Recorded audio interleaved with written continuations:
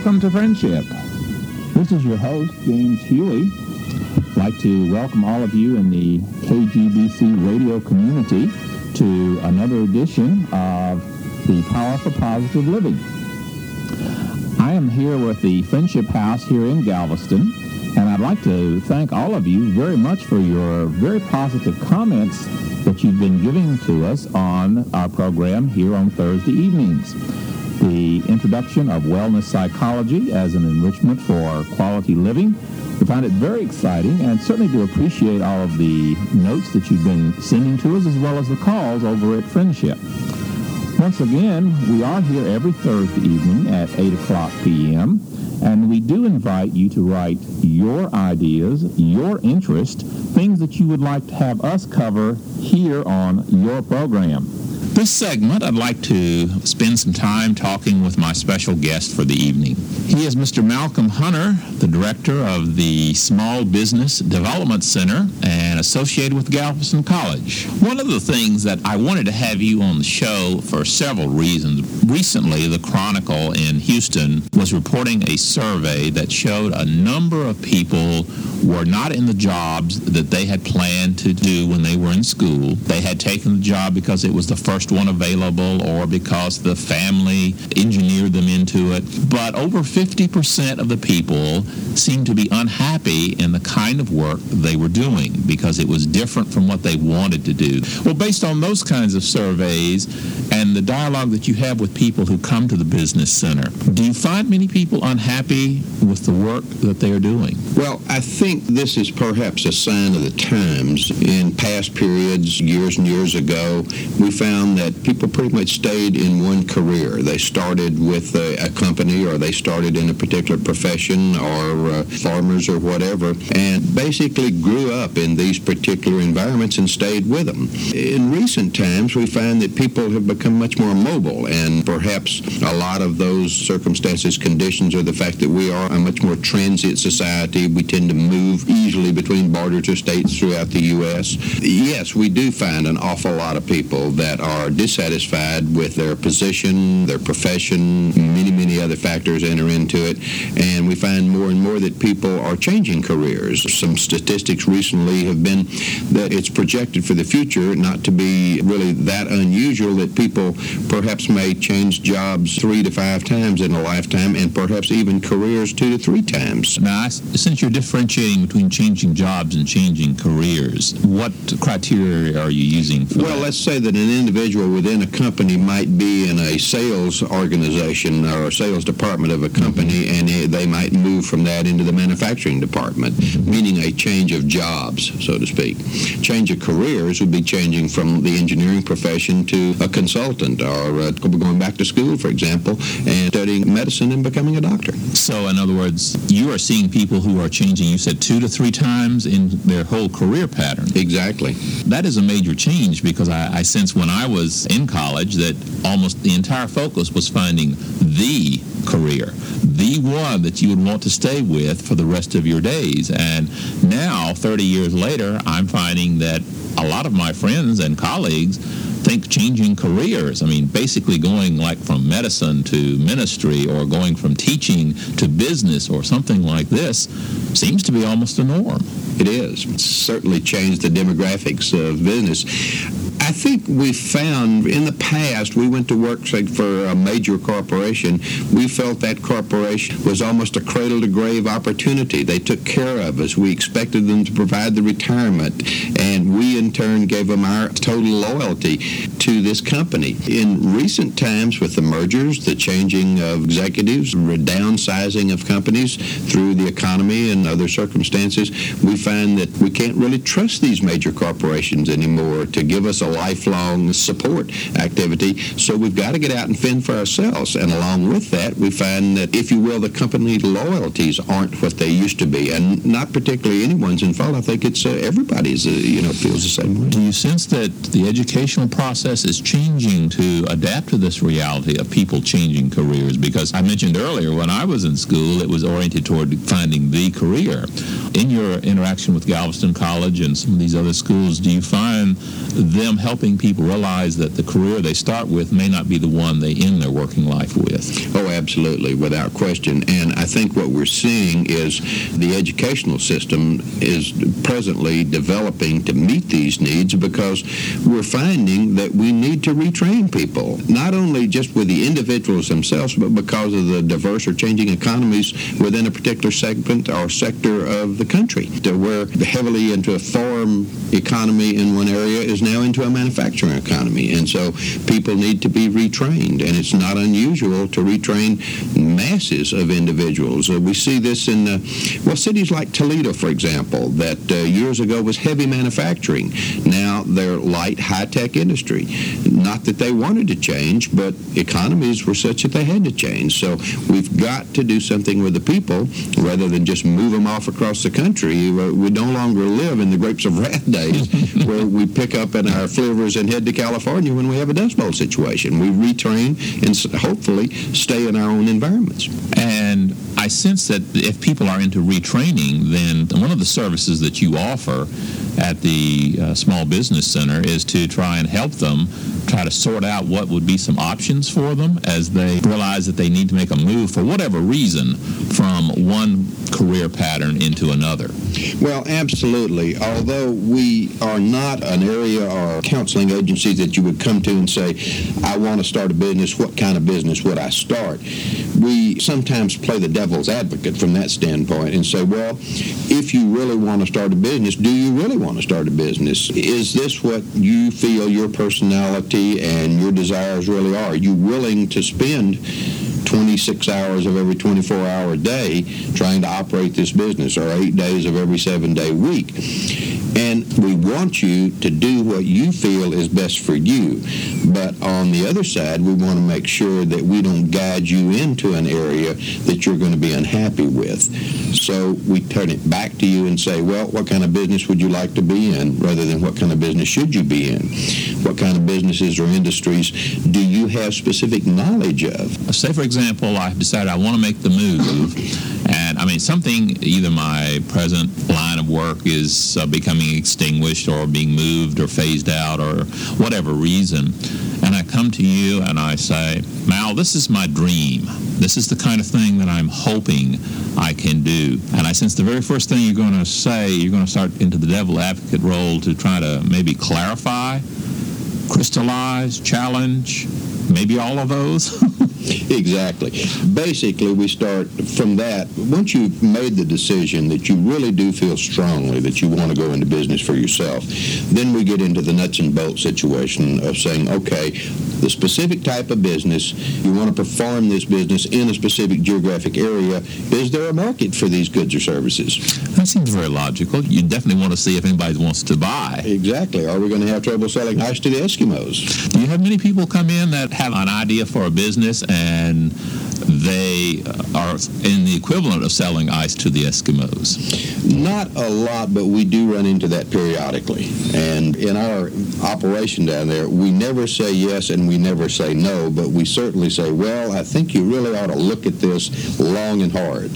Number one, we don't want anybody to take their savings, if you will, or go to a financial institution, if you could, and borrow money and go into debt to start a business that might not end up profitable for the individual. So we feel that our charter is to discourage as much as it is to encourage. Try and help them get in what we in psychology maybe would call reality testing. Exactly. Try to get them associated so that they would once again not be trading in one unhappy situation and moving into another. Absolutely. But say, for example, someone is not at that stage. Do you ever, for example, encourage career counseling or some other services other than that? In other words, maybe they haven't crystallized to the point where they can tell you that first step. They just are ready for a change. What would you suggest they do as a possible first step? Well, I think they definitely need to look at what their interests are, what their hobbies are, what their experiences are, and then select from this. And it is, in general, a very vast background, fairly wide background, specific areas that they think they would be interested in. Once they've defined that, and we can talk to them about it and counsel them along that line, but once they've defined this specific specific area down to, say, one or two options, then they need to go and get some experience in those particular industries or technical fields or whatever it may be to make certain this is what they want to do. Again, we don't want to help them into areas where they're going to be dissatisfied. So would interest play any more of a different value in the equation than, say, their experience? Or does it something that you kind of mix together? They're kind of one and the same, although interest will get you in there, experience will make you successful. Mm-hmm. Now, oftentimes, experience can be gained once you get into the specific profession or industry or entrepreneurship that you're interested in, but it makes it a fairly long, hard row if you have to learn not only to operate a small business on your own, but you have to learn the industry as well. So you're looking at two learning processes that must be accomplished simultaneously under those circumstances. Mm-hmm. So if you have an interest and experience in a particular area, then you're much better off than an interest with no experience. And say I have some interest and I have some experience, but they're not in the same area, and I'm just kind of thinking, I want to do something completely different. I guess I'm really trying to say, what do you do with a person who just is ready for a change but hasn't really clarified or articulated? I've seen many people who say, go to career counselors, go and take psychological tests, interest inventories, and all of this. Is this something that you would do or something that you would encourage them to do in some other location? Well, we would recommend they go to some other location to do that because we're really not staffed or set up for that. And if you will, our experience level is not in that area as well. Basically, we're business counselors. And what we do, we get into the nuts and bolts, the nitty-gritty of starting, operating, or improving an existing business. So we tend to stay away from the actual medical counseling, if that is a medical counseling area. One of the things that I frequently find as a psychologist, that a number of people have what sometimes we call magical thinking. They're very attracted to the positive aspects of small business or being your own boss, and they really don't see all of the things that go in the package. They just kind of get attracted to making my own money, taking my own time, doing exactly what I want to do, not having to take orders, almost magical, because they overshadow some of the other real nitty-gritties that you were referring to of how to run a business and how to market it, how to plan it, how to be successful in it.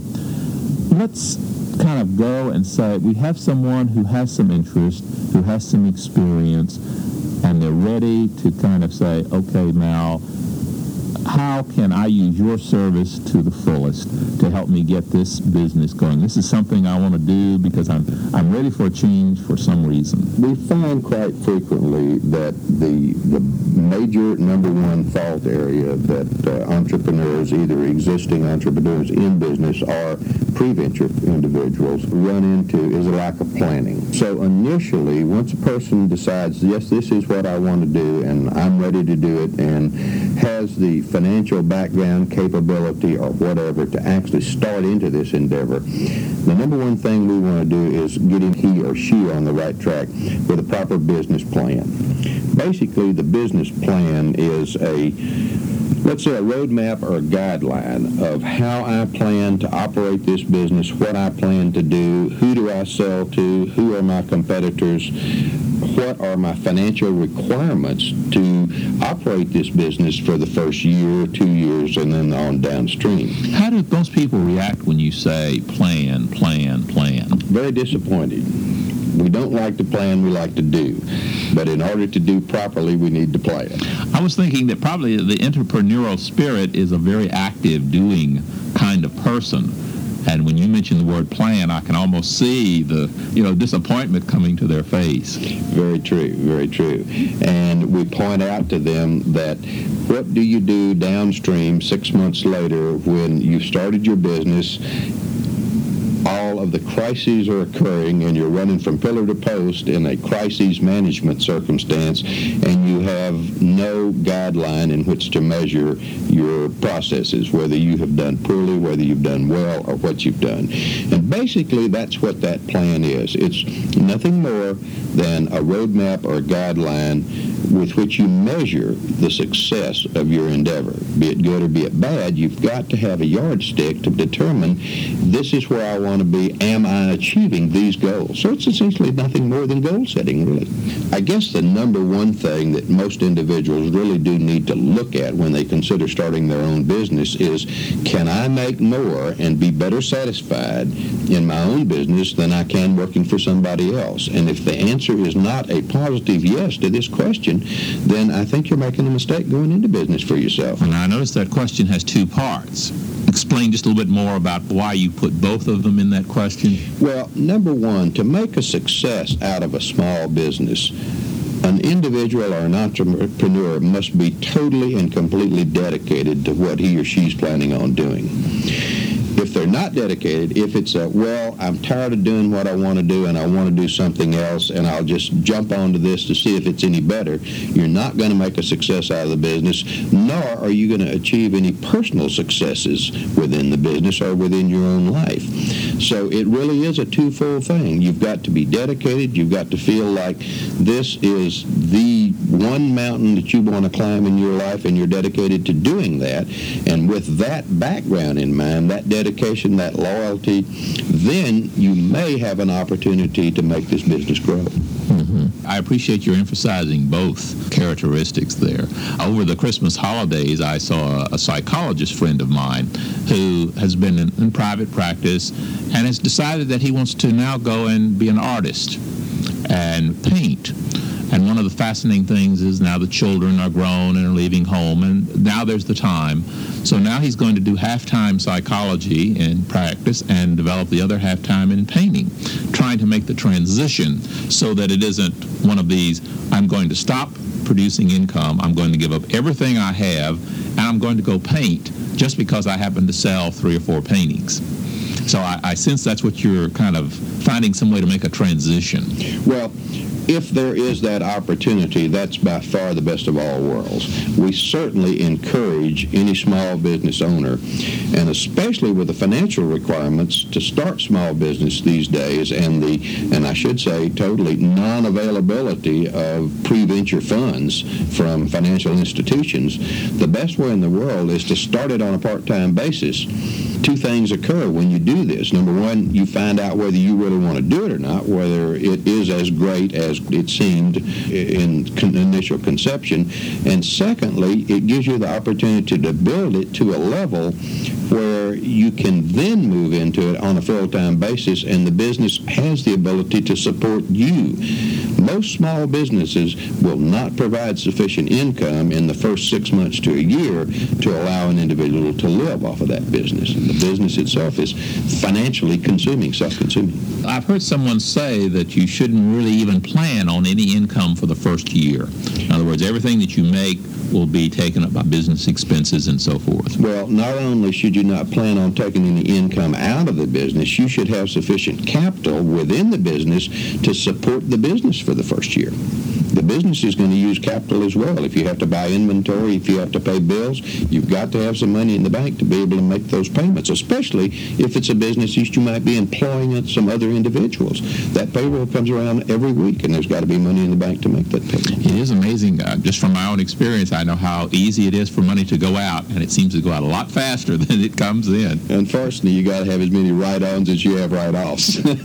I've heard another point of view, and I'd just be interested in your reaction. For those who say, I'm not going to make the transition, I'm going to go into it because I have faith. I really believe this is what's going to work, and I'm just going to jump right in, because if you don't do it, then it's just showing you're timid and you don't have faith. In other words, to me, that's not for the faint of heart.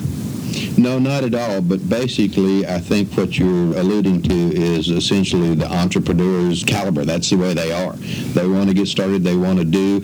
And in many cases, people of that nature, of that fortitude, do make a success out of it in spite of the circumstances, in spite of the downfalls. Mm-hmm. Well, it sounds like you'd be clarifying, saying that basically it's going to be a decision for each person. They're going to have to get in touch with their strengths, because you and I both know people who just out of sheer will of determination and hard work will make something happen. Exactly. And I think you find people like that in entrepreneurship as well as you find people like that in major corporations. I think probably what you're seeing as the CEO of a large corporation is essentially an entrepreneur. He or she could make that go, whether it's their own business or whether it's a major corporation, because they rise to the top. Well, I guess the real key, of course, is if you go into this to just sit back and wait for the business to happen and take care of itself. You have to really have some time and some energy and, as you say, some capital to invest. Well, there's so many things, and unfortunately with small businesses, and I hope this doesn't sound totally negative because I don't mean it that way, but we find that an entrepreneur is an expert in their particular field, meaning they may be the number one engineer in the world, or they may be the number one controller or financial person in the world, but they may not be the best salesperson, and they may not be the best purchasing agent, and they may not be this, that, and the other. But once you start your own business, you're going to find you have to fill all of those roles. And in many cases, in a sales circumstance, an entrepreneur does not like to really call on customers, but to get that product to market, they've got to be out there knocking on doors, making telephone calls, and doing things that they really don't want to do. Nobody likes to hear the word no.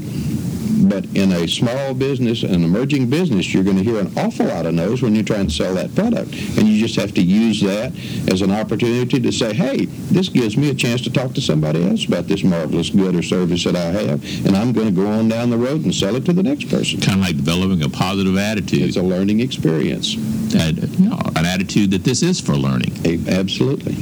I guess one of the things that I just know from, once again, my own experience, that so often there are things that I do well. In other words, in developing friendship and the friendship program here in Galveston, there are things that I do well, but oftentimes, until I actually got into the business, did I realize that there are a lot of things that I don't do well. And I sense one of the real advantages of coming to talk with you would be to help the person see there's more than just one part of a small business. Exactly, and provide them counseling to help them fulfill those requirements that they have to have.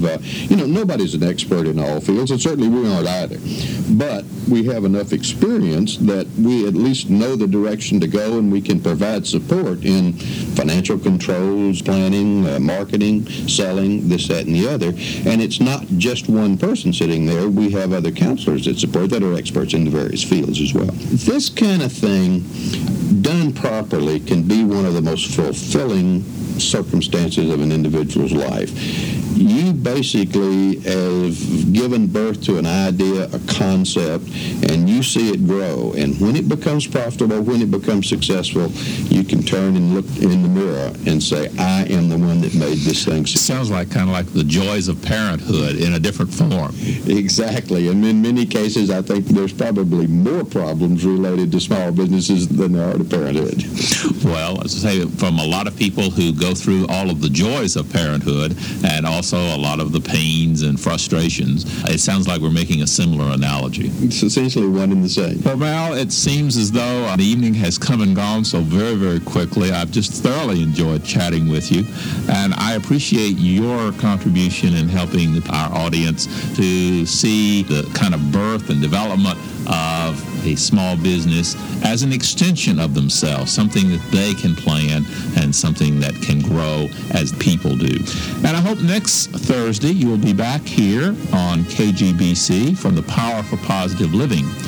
This is your host, James Huey, thanking you again for joining us. Good night.